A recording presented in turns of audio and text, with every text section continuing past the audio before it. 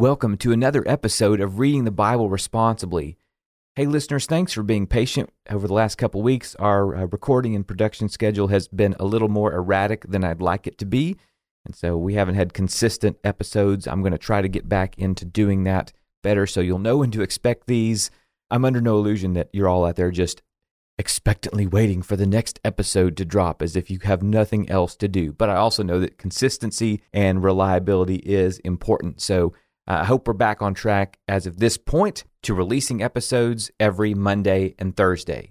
We just finished up a series where we looked at words that we might misunderstand in Scripture, important words like rapture or miracle.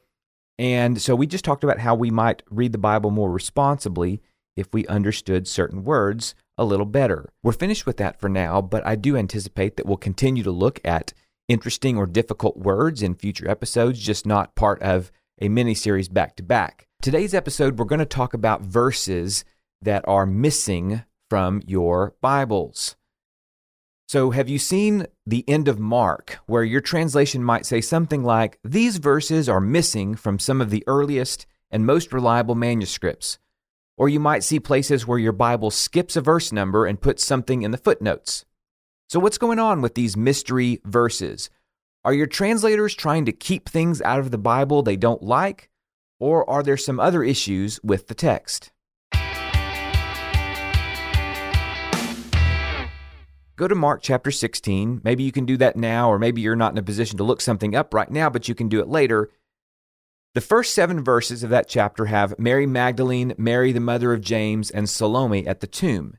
They see a young man. Now, we might have a guess as to the identity, but Mark doesn't reveal that in his version of the story, and the women don't know who this is immediately. But this young man at the tomb tells the women not to be alarmed just because they found Jesus' body missing. He says that Jesus is risen and that these women should go tell the disciples this news. And then verse 8 reads, "Trembling and bewildered, the women went out and fled from the tomb. They said nothing to anyone because they were afraid." Then things get tricky in your Bibles. The King James moves right into verse 9 and keeps going.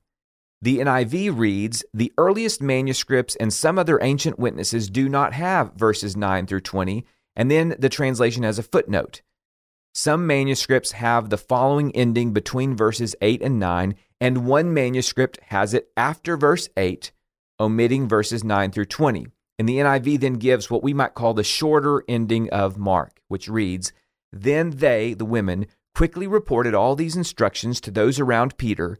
After this, Jesus himself also sent out through them from east to west the sacred and imperishable proclamation of eternal salvation. Amen." The New King James footnote reads, verses 9 through 20 are bracketed in some of the Greek manuscripts as not in the original text. They are lacking in, and it gives some ancient Greek manuscripts. It lists Codex Sinaiticus and Codex Vaticanus. You don't need to know those details right now, although nearly all other manuscripts of Mark contain them. The English Standard Version and New Revised Standard Version have similar footnotes acknowledging that ancient manuscripts differ on whether or not to include verses 9 through 20. So let's talk about what this means. So some people immediately read all that and they want to jump to bad motives, like, oh, these modern translators want to get rid of stuff in these verses. They want to get rid of baptism. Now, never mind that there are plenty of passages about baptism that remain. And also the absence of Mark 16 doesn't really affect the Bible's teaching on baptism. You could pull it out completely and nothing would change. Also, never mind that Mark 16 also talks about handling snakes and drinking poison, things that most Christians thankfully avoid. What's the reason behind all this? If it's not bad motives, why is there all this complicated stuff about the ending of Mark? Well, you know that the New Testament was originally written in Greek, and we don't have any of the original copies of what, like Matthew, Mark, Luke, Paul actually wrote. We have manuscripts that were copied and handed down. Now, it's important to say that as a whole, all these different manuscripts don't differ in super significant ways. In fact, the vast agreement between the major existing Greek manuscripts of the New Testament is a testament to the accuracy of what we have. But the fact remains that scribes and copyists are human, and so there are differences and even small errors that occur as manuscripts get copied and passed down. Now, the King James Version is based on some Greek manuscripts scholars call the Textus Receptus, received text. Overall, they're pretty good, but the King James was originally published in the 1600s, and since that time, archaeologists and scholars have discovered additional, older, and more complete Greek manuscripts that are likely more accurate versions of the original Greek New Testament. So then when additional translations show up after the King James, those translators are using those older and more accurate Greek manuscripts. In short, the Greek that was used for the King James had the longer ending of Mark. But then after the King James, we discovered manuscripts that were older, but they didn't have that ending. So translators since then have had to decide how to deal with the ending of Mark. The problem is, do you want to go with the oldest and likely most accurate manuscripts that don't have 9 through 20, or do you want to acknowledge the fact that most manuscripts, even if they're newer, do have it in there? This all has little to do with doctrinal or theological biases. It has everything to do with decisions about which Greek manuscripts to use to make the English translation. Let's look at another example. Look at John chapter 5. This is the story of Jesus healing a disabled person at Bethesda. Now, I don't know what translation you're using, but does verse 4 even show up? The New International skips from verse 3 to verse 5. It just has the number 4, but no text there, and has a footnote that says, some manuscripts include here, wholly or in part, and then it lists a little bit of verse 3 and a bunch of a supposed verse 4, but it's in a footnote. And the New King James, the English Standard, the New Revised Standard have a similar note that will say other ancient authorities add, etc. Now, the twist here has to do with verse numbers. So the verse numbers were not in the original text.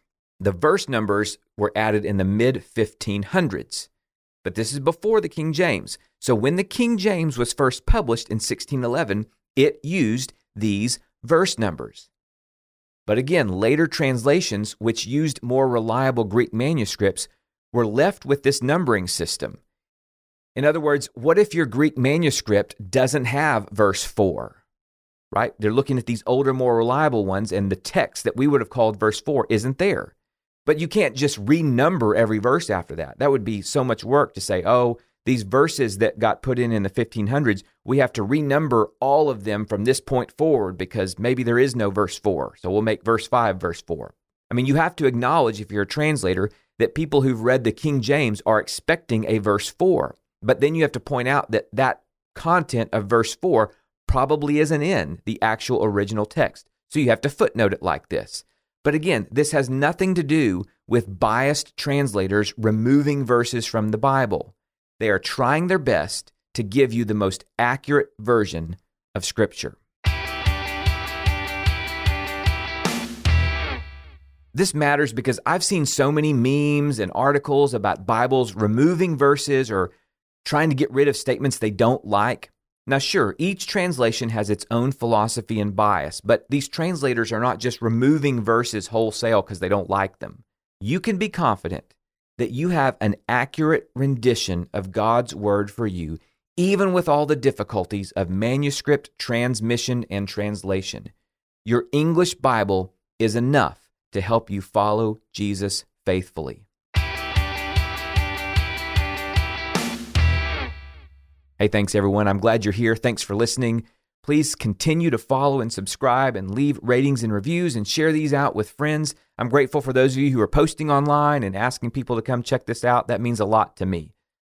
We're going to do some listener questions in the next few episodes. I've had several folks text or email in questions that they'd like us to cover on the podcast, so we're going to do that. And I'm looking forward to doing my best to address some of the concerns and questions and issues that are on your mind. So if you have a question or a topic you'd like us to cover on the podcast, please send that to me. I'd love to hear from you. And so you can expect the next few episodes to cover some listener questions. We'll see you next time here on Reading the Bible Responsibly.